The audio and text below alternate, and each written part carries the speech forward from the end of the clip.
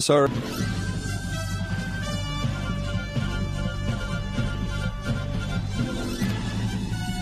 This is Viewpoint with attorney and author Chuck Crismier. Viewpoint is a one-hour talk show confronting the issues of America's heart and home. And now with today's edition of Viewpoint, here is Chuck Crismier. His name was Benjamin Franklin, and here's what he said. Only a virtuous people are capable of freedom. As nations become more corrupt and vicious, they have more need of masters. So here's my question for you. Are we becoming a nation more corrupt and vicious? And if so, perhaps that's the reason why our laws are multiplying exponentially and our freedoms are being taken in the same way. Today on Viewpoint, we have a challenge. We have a challenge as to whether or not we're going to live in freedom or we're going to live freedom with responsibility. Now, some people think that freedom and responsibility are in a collision course. Well, probably they are, but that's not the way they should be. In fact, freedom and responsibility should be congruent. In other words, they should be superimposed upon one another so that there's very little difference between our exercise of freedom and our exercise of responsibility. So today on Viewpoint, we're going to be taking a further look at this issue of freedom and responsibility with our special guest, Bobby Albert, who joined us a while back concerning his book, The Freedom Paradox. Is unbridled freedom dividing America? Indeed, unbridled freedom is dividing America, but it's not really freedom. It's not really freedom the way our founders understood it. It's not freedom the way it was translated into our Constitution. It's not freedom, it's license. In other words, everybody doing that which is right in their own eyes, whenever, however, to whomever they wish, without any responsibility. A friend of this broadcast who has appeared a number of different times here, Os Guinness, once said, freedom requires virtue, which requires faith, which requires freedom, which in turn requires virtue, which requires faith, which requires freedom. In other words, it's like a circle, a circuitous thing. You can't have freedom without faith, and you can't have freedom without virtue, and virtue requires faith, and faith requires virtue, and so on, and all of it requires responsibility. The more we behave irresponsibly, the more freedoms we lose. And the more we embrace responsibility, the greater freedoms we enjoy. So here is the admonition of our guest today, Bobby Albert. He says, let's do what is responsible instead of what is merely permissible. Oh, but it's lawful, you say. It's not against the law. Really? Whose law? Man's law? God's law? And if everybody did that which was just not against the law, where do you think we would be? We might be in even deeper trouble than we are today. So here on Viewpoint today, we're going to be talking about something that is so fundamentally important to your life, to my life, to our country, yes, indeed, to our families. All of our families, friends. Do you realize that we have broken families all over this country? Do you realize that within the professing Christian community, brokenness is almost the name of the game? Really? Brokenness in our families, our marriages, relationships between children and parents, between parents and grandparents and others. I mean, the whole place is broken up. Why is that? Is there a connection between our exercise of freedom and our failure to exercise responsibility or even understand what it looks like? That's what we're talking about here today on Viewpoint. Our special guest, Bobby Albert, joining us with this wonderful, wonderful book. I call it a treasure, my friends. I believe every single listener to this program should get this book, maybe multiple copies of it, and start giving it away to people you care for. That's right, including your pastor. Including your pastor. And pastors, if you're listening today, you should get a copy of the book, buy it in multiple quantities, and get it to your parishioners. The Freedom Paradox. Bobby, it's good to have you on the program, all the way from Wichita Falls, Texas. Welcome aboard. Well, thank you. It's such a pleasure to be back and to enjoy our time together. Well, we enjoyed it the last time, and we're enjoying it again. And tell us a little bit about yourself. People need to know who you are. You've been a businessman, quite a successful businessman, for a very, very long period of time. How did you get into business? You started way back in your early 20s, didn't you? Yes, sir. When I was 20 years old, I was very fortunate. I graduated from college then. And I was engaged to marry my wife. I mean, life was really good. And all of a sudden, one evening when I was playing foosball with some college buddies of mine, a phone call came, and one of my other friends took the call, came up to me off to the side, and he said, "Bobby, they've just taken your dad to the emergency room. He's had a heart attack." Well, my buddies climbed in the car with me. We rushed down to the hospital, and I could still see the picture in my mind, walking in those double doors. My mom was seated over on the left, and she got up as I was walking in. About that time, our long-term family doctor walked up, and he said, "I couldn't save him." But I tell you what, my mom and I were just totally shocked. How old was your dad at that time? You know, he was 57. Wow, a young Turk. Yes, he was. So at that point, I was thrust to become the leader of our small family business of 5 employees, and it was really tough. And what did you have to do? What did you have to do? I mean, here you're 20 years of age. Your dad passes away suddenly. All of a sudden, the burden is on your shoulders. Now what? Yeah, well, that's a good question. Fortunately, I was one of those young boys that, as I was growing up, I was able to hang out with my dad a lot. And when I got old enough, I worked in the business all the way through college, so I was very familiar with what was going on in the business. But what the biggest challenge I was faced with was, at that time, the size. We were heavy in debt, and I didn't even know that. And the size of that debt, it was all short term. In other words, all due within 1 year. Wow. The size of the debt was the same size as our total gross revenue for the company. Wow. Now that throws a responsibility on your shoulders, but you had the freedom to file bankruptcy. You did. Well, you had the freedom, but then you also had the responsibility. We'll talk about that when we get back from the break. Our special guest, Bobby Albert, the Freedom Paradox, my friends. Once upon a time, children could pray and read their Bibles in school. Divorces were practically unknown, as was child abuse. In our once great America, virginity and chastity were popular virtues, and homosexuality was an abomination. So what happened in just one generation? Hi, I'm Chuck Chrismeyer, and I urge you to join me daily on Viewpoint, where we discuss the most challenging issues touching our hearts and homes. Could America's moral slide relate to the Fourth Commandment? Listen to Viewpoint on this radio station or anytime at saveus.org.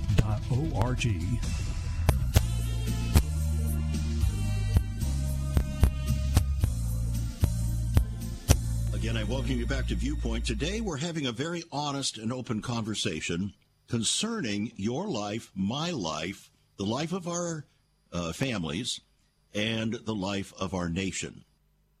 And our special guest joining us today, Bobby Albert, with his book, The Freedom Paradox, asks the question, is unbridled freedom dividing America? The answer is absolutely. Unbridled freedom is dividing America because it's not biblical freedom. It's license. It's every man doing that which is right in his own eyes without any sense of responsibility. And I'm sure you've heard, my friends, the word entitlement. Do you know how we developed an entitlement nation and people? Because we taught our children freedom without responsibility. It's as simple as that. We taught our children freedom without responsibility, and now we're reaping the result. The problem that we have is not all the symptoms that we're seeing of their irresponsible behavior. It's that they are irresponsible.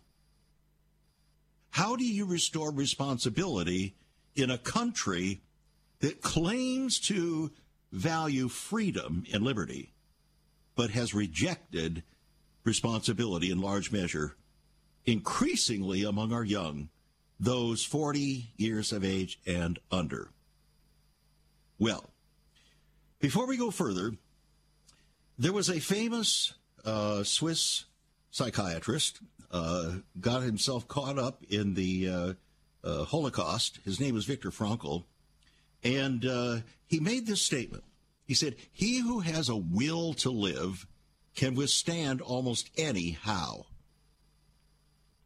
In other words, if you really have a life of purpose and direction and responsibility, then you will have the requisite will and can withstand almost any other circumstances, whether or not your business is underwater, whether or not somebody passes away quickly, as they did just in the last week, and I had to conduct a very painful funeral in that regard. Young man passes away at 55 years of age. Nobody ever expected it. Nobody expected it. And you don't know how long you're going to live either. You don't know that you're going to live past the next 24 hours. So what are you going to do? Only one life. 'Twill soon be past. Only what's done for Christ will last. That's not about freedom. That's about responsibility. But the same Viktor Frankl said this: freedom is only part of the story and half the truth.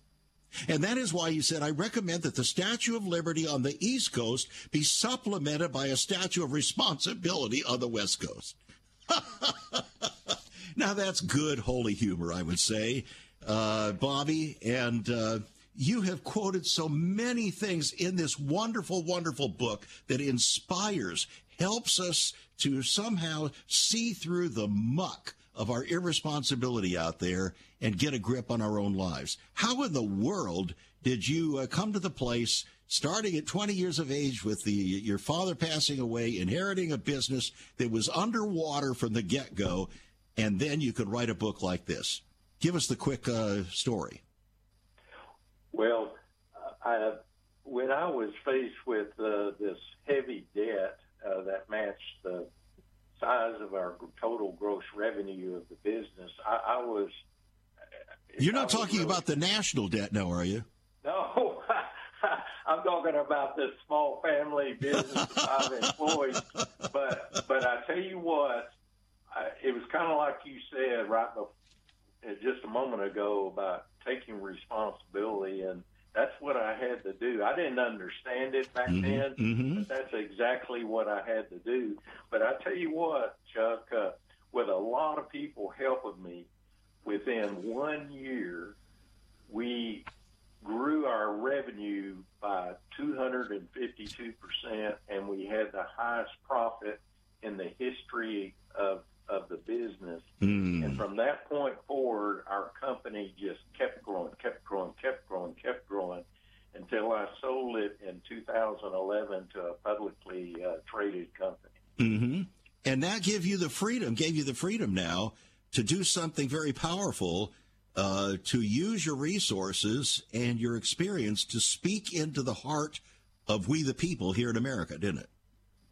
Well, it sure did, and a lot of the things that I've mentioned, it's, like anything else, you learn as you learn from your failures, but 36 years ago, I started seeing my work as a ministry and not just a job that I was doing. Mm-hmm. And that took on a culture flavor inside our company that it had such a huge impact on not only me, but our employees. And eventually we figured out how to minister to customers and suppliers. And we were a national and international company. We had multiple tens of thousands of customers, and we had around 3,000 suppliers or contractors. Wow. We even figured out how to minister to them as well. And that's the main thrust of this book is it's actually, I'm still looking at writing this as I'm trying to help minister to people for them to help understand freedom and responsibility.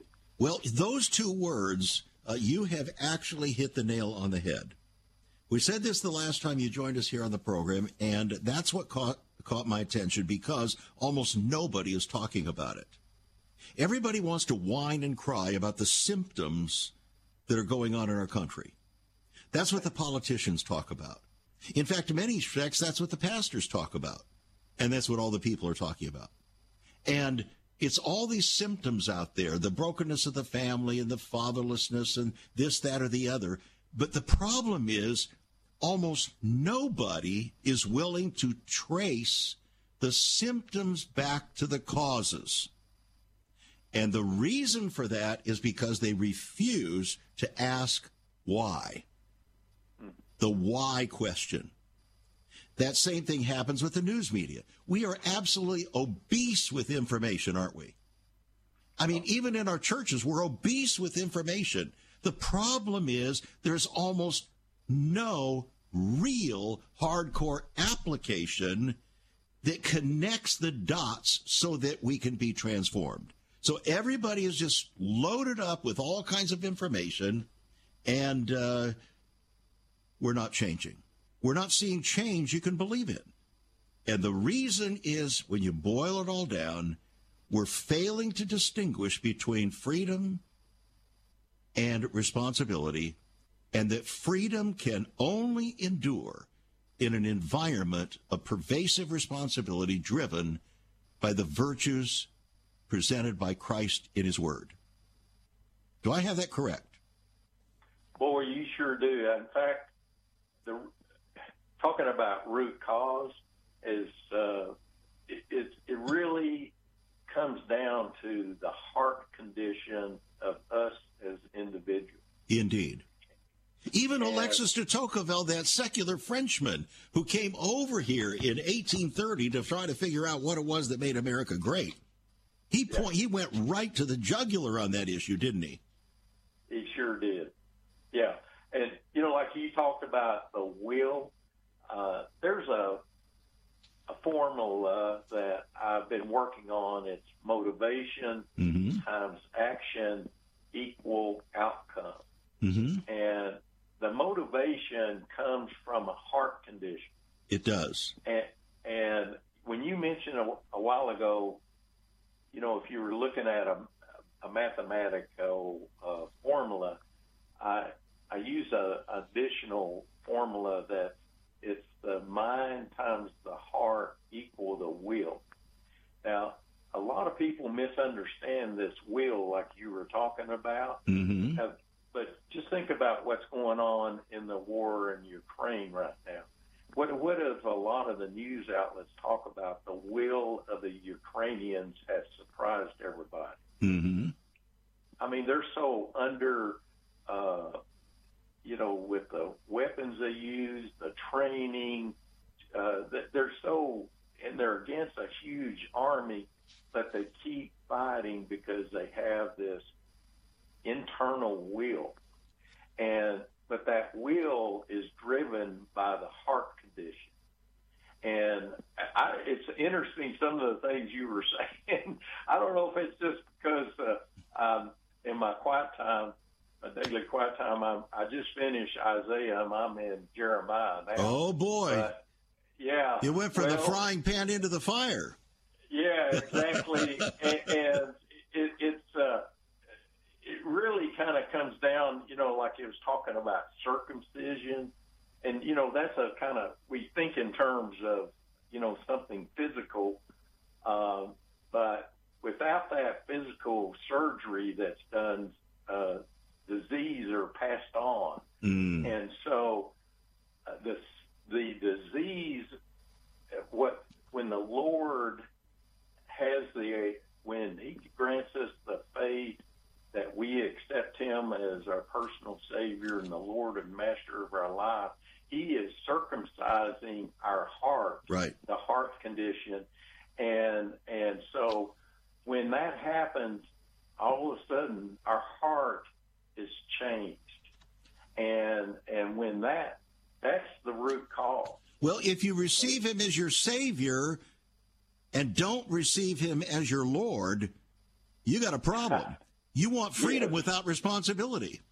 Exactly. Isn't that exactly the point? Yes, it is. And this is Bobby Albert. As I read throughout all of Scripture, when I was looking for the core values of Jesus Christ as the head of the church, I came down. It was demonstrate love and obedience.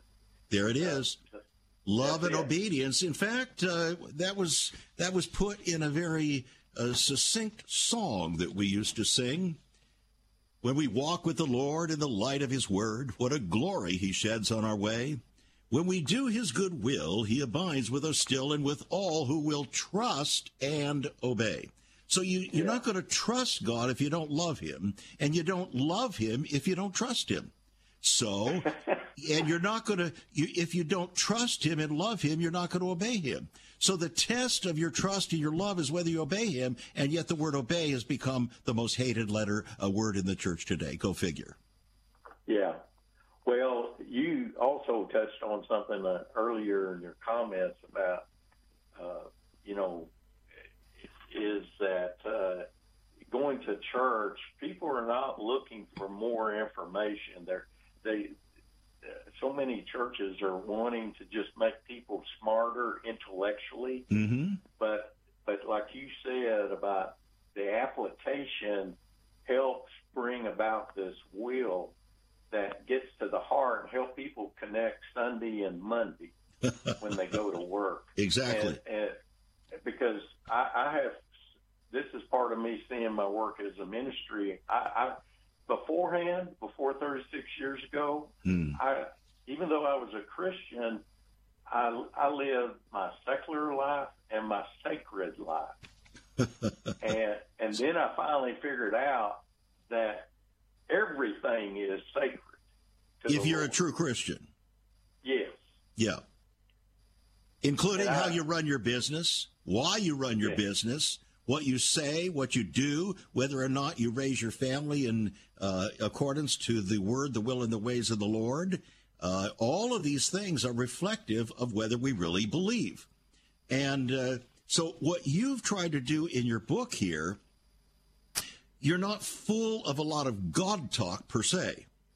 What you're doing is presenting the fruit of that relationship, translating it into ways and other words that we can identify with and make changes in our lives. But you haven't lost sight of the root, why we do these things. So one of the things that I find so encouraging about your book, you have so many wonderful, wonderful quotations. So, for instance, here's one. Anytime you think the problem is out there, whether it's the government, the economy, the society, that very thought is the problem. Because your very thought that you think the problems are always out there is the fact that you have absolved yourself of responsibility. That's a serious problem. Friends, the freedom paradox is unbridled freedom dividing America. Absolutely. This book will inspire you to the max. It is a $17 book. Here's for $15. It's on our website, saveus.org. Saveus.org. Call us 1-800-SAVE-USA. Write to us at Save America Ministries. Do it today. We'll be right back. There is so much more about Chuck Crismier and Save America Ministries on our website, saveus.org. For example, under the marriage section, God has marriage on his mind. Chuck has some great resources to strengthen your marriage. First off, a fact sheet on the state of the marital union, a fact sheet on the state of ministry, marriage, and morals. SaveUS.org. Marriage, divorce, and remarriage. What does the Bible really teach about this? Find all of this at SaveUS.org. Also, a letter to pastors, the Hosea Project, SaveUS.org, and many more resources to strengthen your marriage. It's all on Chuck's website, SaveUS.org.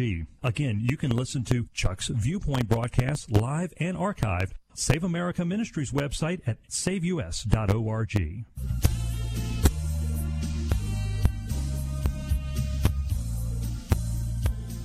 Friends, have you ever noticed how everybody wants to talk about our values, but nobody wants to talk about our virtues? Have you noticed that? Politicians are constantly talking about our values, particularly those on the political left. But when they use the word values, what they're depending upon is for you to interpret it the way you want to interpret it, not the way they do. So then that will put you in a kind of an agreement with them, a tacit agreement, when in fact they use the word deceitfully. They weren't talking about your values, and they weren't even talking about the historic values of America. They're talking about the revised values that Barack Obama promised back in 2008 when 5 days before his inauguration, he says we are 5 days away from the fundamental transformation of America. That's what he meant. He didn't mean America's historic values. He meant we're going to change everything. Bill Clinton did the same thing in 1997. He went to California. It was the first time in American history that a sitting American president decided to openly and notoriously address a known homosexual audience. So what did he do? Here's what he said. These are his exact words. He said, "We are, in practical ways, changing the immutable ideals that have guided us from the beginning." Let's break that down. The President of the United States, liking to be photographed with a big black Bible, completely disconnected from that Bible. In that statement, he said, "We are," referring to the American people and particularly those who were in his political party. He said, "We are, in practical ways," in other words, on the ground, not just talking about it, but in reality, we are in practical ways changing the immutable. The word immutable means unchangeable. The unchangeable values that have guided us from the beginning. Do you realize the arrogancy of that statement is probably one of the most arrogant statements ever made by an American president, all while carrying a big black Bible? He said, we have changed our values, and we're no longer the values of the Scriptures. They're new values that we have changed. Notice the values were completely disconnected from biblical virtue. That's our problem. And when we do that, we have completely severed freedom from responsibility, because the Bible requires responsibility. We want freedom without it. And that's what got Adam and Eve in trouble in the Garden of Eden. And we're experiencing the echoing consequences to this day on steroids. So, how do we get out of this trap? That's what our guest today, Bobby Albert, is talking about in this absolutely wonderful book. It's a treasure. In chapter 7, he says, we need to practice principled behavior. What in the world is that? We hardly even know how to spell the word principle anymore, Bobby. What is principled behavior as opposed to pragmatic behavior or expedient behavior? Well, I tell you what, you touched on one of my favorite topics in the book. And, principal behaviors are like fundamental beliefs. They're rules of conduct. And, it's a self-discipline, the willingness to forego the lure of the immediate gratification or shortcuts. Or the lordship of your feelings? Yes. Mm-hmm. Yeah. Because unchecked emotions will always override your intellect. Mm-hmm. And so what I have learned is that we make choices and our choices make us. And though we have the freedom to make choices today, right? It's like in biblical times, they had choices to make. Like I mentioned about, I've been reading in Isaiah and Jeremiah, the Israelites, the nation of Judah, southern kingdom, they had choices to make. Oh, yeah. And you know how Isaiah chapter 1 begins? Ah, sinful nation, the whole head is sick and the whole heart is faint. Yes. How could you have done this when I have provided such freedom for you and you have destroyed it? So then God finishes up that chapter saying, come on now, guys, let's reason together. Though your sins be as scarlet, they shall become white as snow. And that's kind of what you're trying to do with this book. Come on, guys, let's reason together. Yes, and the one thing that we don't have a choice of, and that is the consequences of our choices. Really? But the thing I've learned that when we make these choices is that here's maybe a helpful tool. Do you want to play now and pay later, or pay now and play later? Interesting point. Because expedient behavior is this immediate self-gratification, short-term gain, and it's driven by fear. But making principled decisions, you're willing to make an investment in short-term sacrifices, and it's driven by your faith. And so, as you probably have mentioned on your show before, where there's fear, there's not faith. Where there's faith, there's not. Well, that's not right. Fear. And fear has torment, the Bible says. Yeah.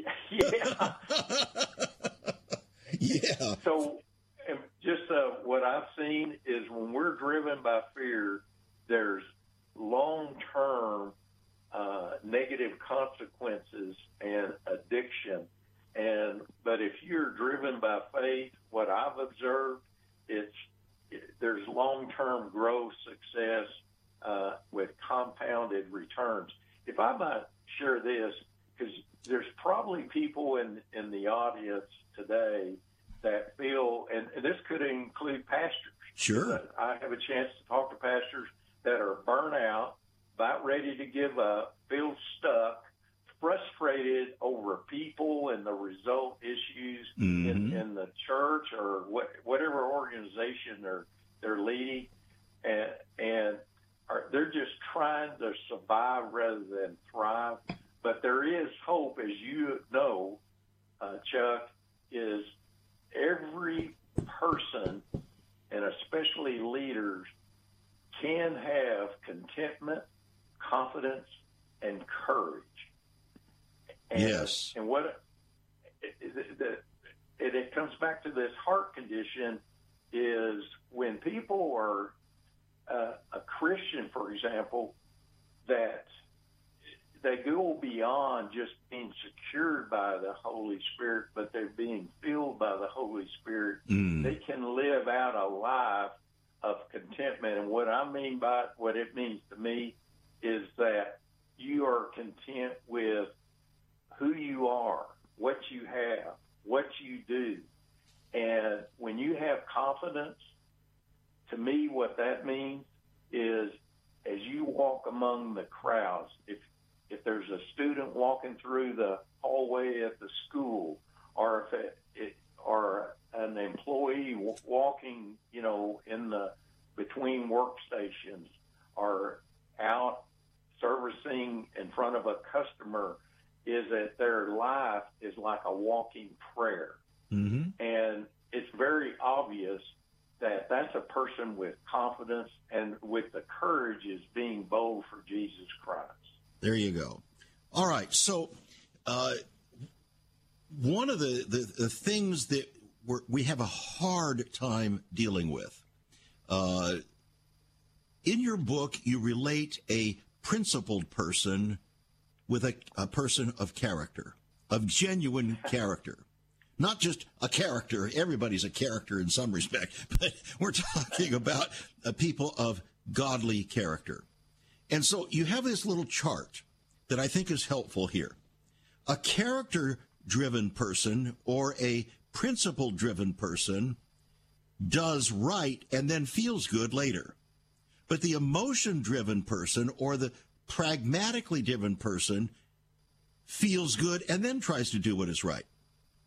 The character or principle-driven person is commitment-driven. The emotion or pragmatically driven person is convenience-driven.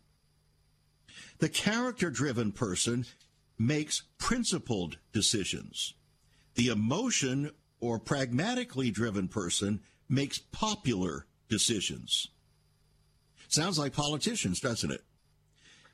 It sure does. And the character or principle driven person asks, what are my responsibilities? But the emotion or pragmatically driven person says, what are my rights or freedoms? Boy, if that does not lay out in black and white the difference in attitude, and you talk in your book about the way we think. Of course, the Bible says, as a man thinks in his heart, so is he. But this matter of the way we think and how we focus on freedom versus responsibility determines our destiny, determines the destiny of our children, our families, our congregations, and yes, even our nation, doesn't it? It sure does. This is a reason why my wife and I have 3 boys, and when they, of course, they're adults, they have their own families right now, but they heard from me until they probably started rolling their eyes, hey, boys, you got to protect what your eyes see and your ears hear. Mm-hmm. And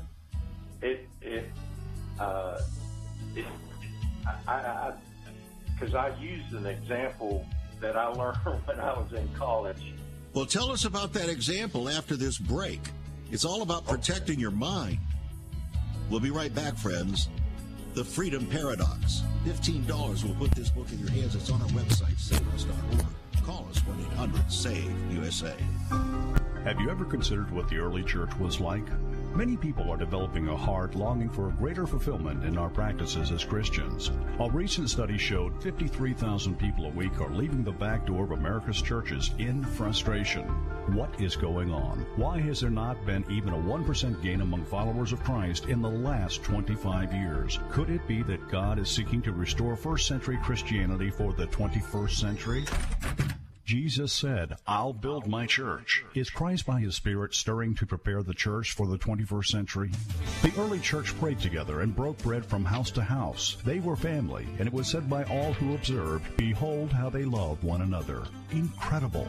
But the same can be found right now. Go to saveus.org and click Cell Church. We can revive first century Christianity for the 21st century. It's about people, not programs. It's about a body, not a building. That's saveus.org. Click Cell Church.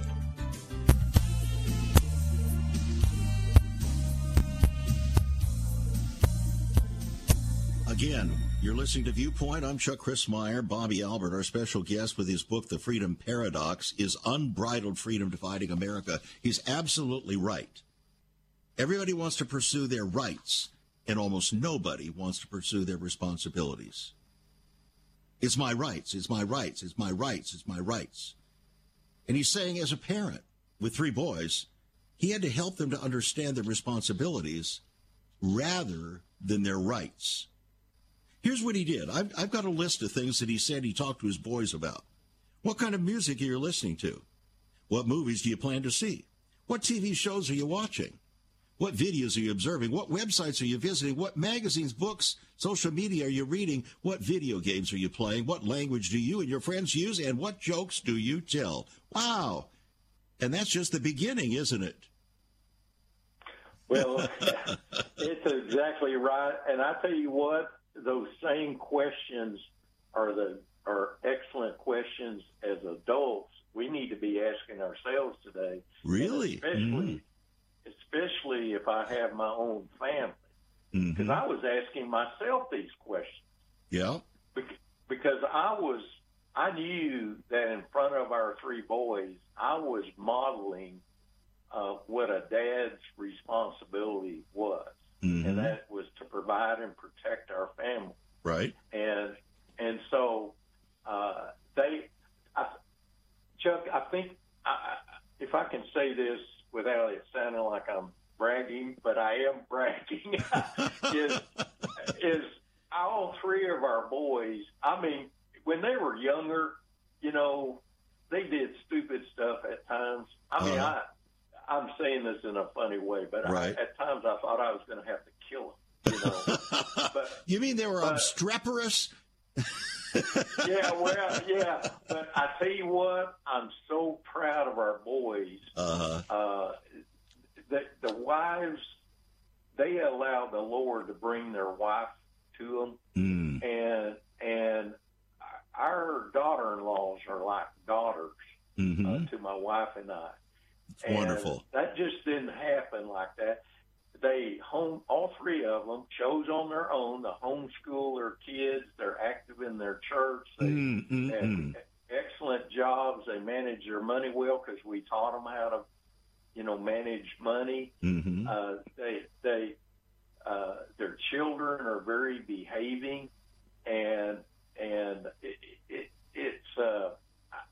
I'm just so proud of them. How they turned out when at times I thought I was just like beating my head against the wall. They're never going to get it. Right. Well, you had a long-range view. You were planting a family garden of people, of kids, and ultimately grandkids. And you had to do that by faith. You had to do that with discipline. You had to do that with a long-range view toward the results. It wasn't about how are people looking at me today because I'm disciplining my children and they're not. No, it was this is what God would have me to do because I trust him to know how to raise a family. I trust him to know how to prepare children. I trust him to know more than what Dr. Spock taught people back in the 1940s. And what our current teachers and so on are telling people now. You trusted God. You did simply what he said. And now you can call it proud. You're actually rejoicing in the fruit of your labors, aren't you? Well, exactly right. My wife and I, we have 9 grandkids. And I still daily pray for our family, still like I was way back when they were young boys. Sure. Got to. I feel like I'm the spiritual warfare, in the spiritual warfare for even our grandkids and how I behave around those grandkids. I hope I'm setting the right example and teaching them, keep pointing them to Jesus Christ. And some of them have got old enough that they understand and are now Christians. And I could see a difference in the countenance of some of the couple of the older ones that when they finally prayed to receive Christ. But Chuck, there was a couple of things as not only being the leader of my family, but when I led our company, even though we were highly successful, I was like the spiritual leader of the employee. But so I don't go around talking about this that much, but when I would set aside a Saturday and just go to the office and sit in each individual. We had over 150 employees, and I would sit in their chairs at, where they ever worked. We also had a business that required, driving some trucks. I'd go out and sit in the truck of and I would pray for those people. So you were literally a father, a spiritual father figure for them. Yes. You felt that way in your heart. I really did. If I could share maybe two things here, is in Matthew 12, verse 29, it says that Jesus told this to the spiritual leaders, or supposed to have been the spiritual leaders and the Pharisees, but he said, or how can someone enter a strong man's house and plunder his goods unless he first binds the strong man? That's like me, being the dad of our family. And then indeed he may plunder the house. So I was praying constantly, Lord, I know I have this responsibility to be the strong man of my home, and I need everything that I need help. I need you to give me the opportunity to use all the tools you provide for me so I can lead my family correctly. But I tell you, there's a song. It's a pretty old song. It's by Phillips, Craig, and Dean, and I'm trying to remember the title of the song. But the message in that song, it's about a dad that was. I related to it because it was about a dad that was tucking in his son in bed at night and had prayer, and as he was walking over to turn off the light in that bedroom, he was praying, Lord, I want to be like you because he wants to be like me. Wow. And that, I'm getting chill bumps right now telling you this. Well, absolutely. That's critically important.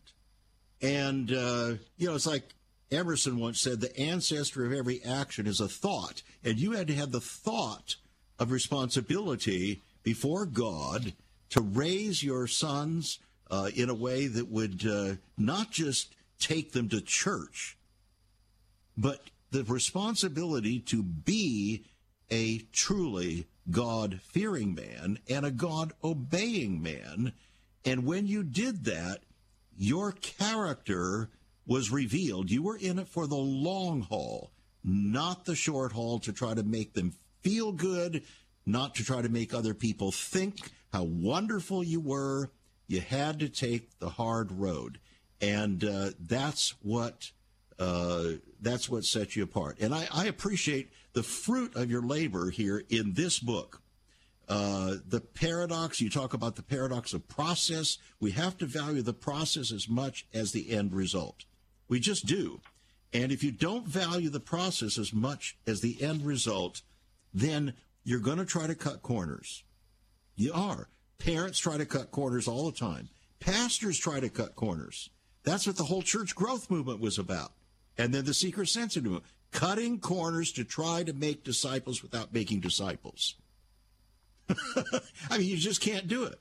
It's substituting pragmatism, seeking the fruit without the root. Now, bringing this back to our government, bringing it back to our nation, you quote James Madison, the father of our Constitution. He said, we have staked the whole future of our nation not upon the power of government, far from it, We've staked the future of all our political constitutions upon the capacity of each of ourselves to govern ourselves according to the moral principles of the 10 Commandments of God. Wow. John Adams said, we have no government that's armed with power to restrain us. Our government was made for a moral and Christian people and is wholly inadequate to the government of any other. Our problem is we have not balanced freedom with responsibility. The responsibility came from God's word, and that we have rejected in place of the pursuit of freedom, the fruit rather than the root. And now we see the fruit doesn't look too good, does it, Bobby? No, it sure does. It's you know, if you when you mention the fruit, this is one thing that I teach is culture is the fruit and not the goal. I see it in a lot of business environments. Mm-hmm. Is they've made culture the goal rather than them doing the right thing, talking about responsibility. Mm-hmm. And by doing the right thing, the Lord is the one that provides for this, a bowl full of delicious fruit that's hanging on a tree. Well, Bobby, you have done a masterful job here in this book. It's a simple book, only about 200 pages. You can read it very easily. You sit down, take a little highlighter like I did, and start looking at some of these masterful quotes that he has here.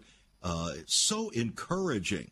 We need this kind of encouragement. We need this kind of direction. In fact, Bobby, what we're doing today is discipling for destiny. That's what we're really doing. If you want to put it in spiritual terms, we're discipling for destiny right here on this program. Teaching people to obey God, to follow him in his ways. And God says, if you'll do that, you're going to have my presence with you, and I'm going to accomplish for you what you cannot accomplish yourself. All right, the freedom paradox, friends, is unbridled freedom dividing America? You bet. It just is. Everywhere.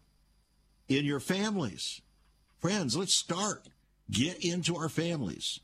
Let's say you're a grandparent right now, just like Bobby and I. We have tremendous opportunities and responsibilities.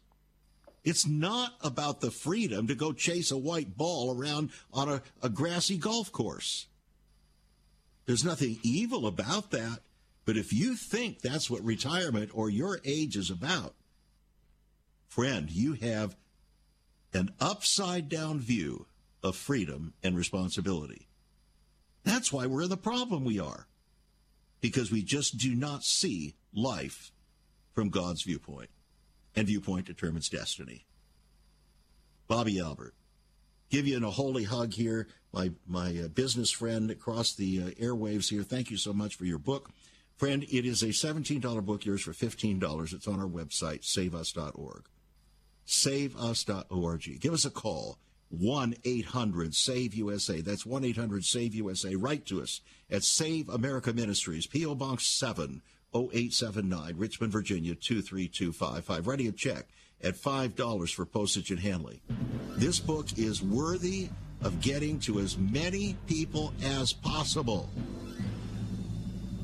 Christian or otherwise, pastors, parachurch leaders, fathers, grandparents, moms. Let's get the message out. If you want to enjoy freedom, we have to come back to responsibility. They go together like love and marriage. Thanks for joining us again.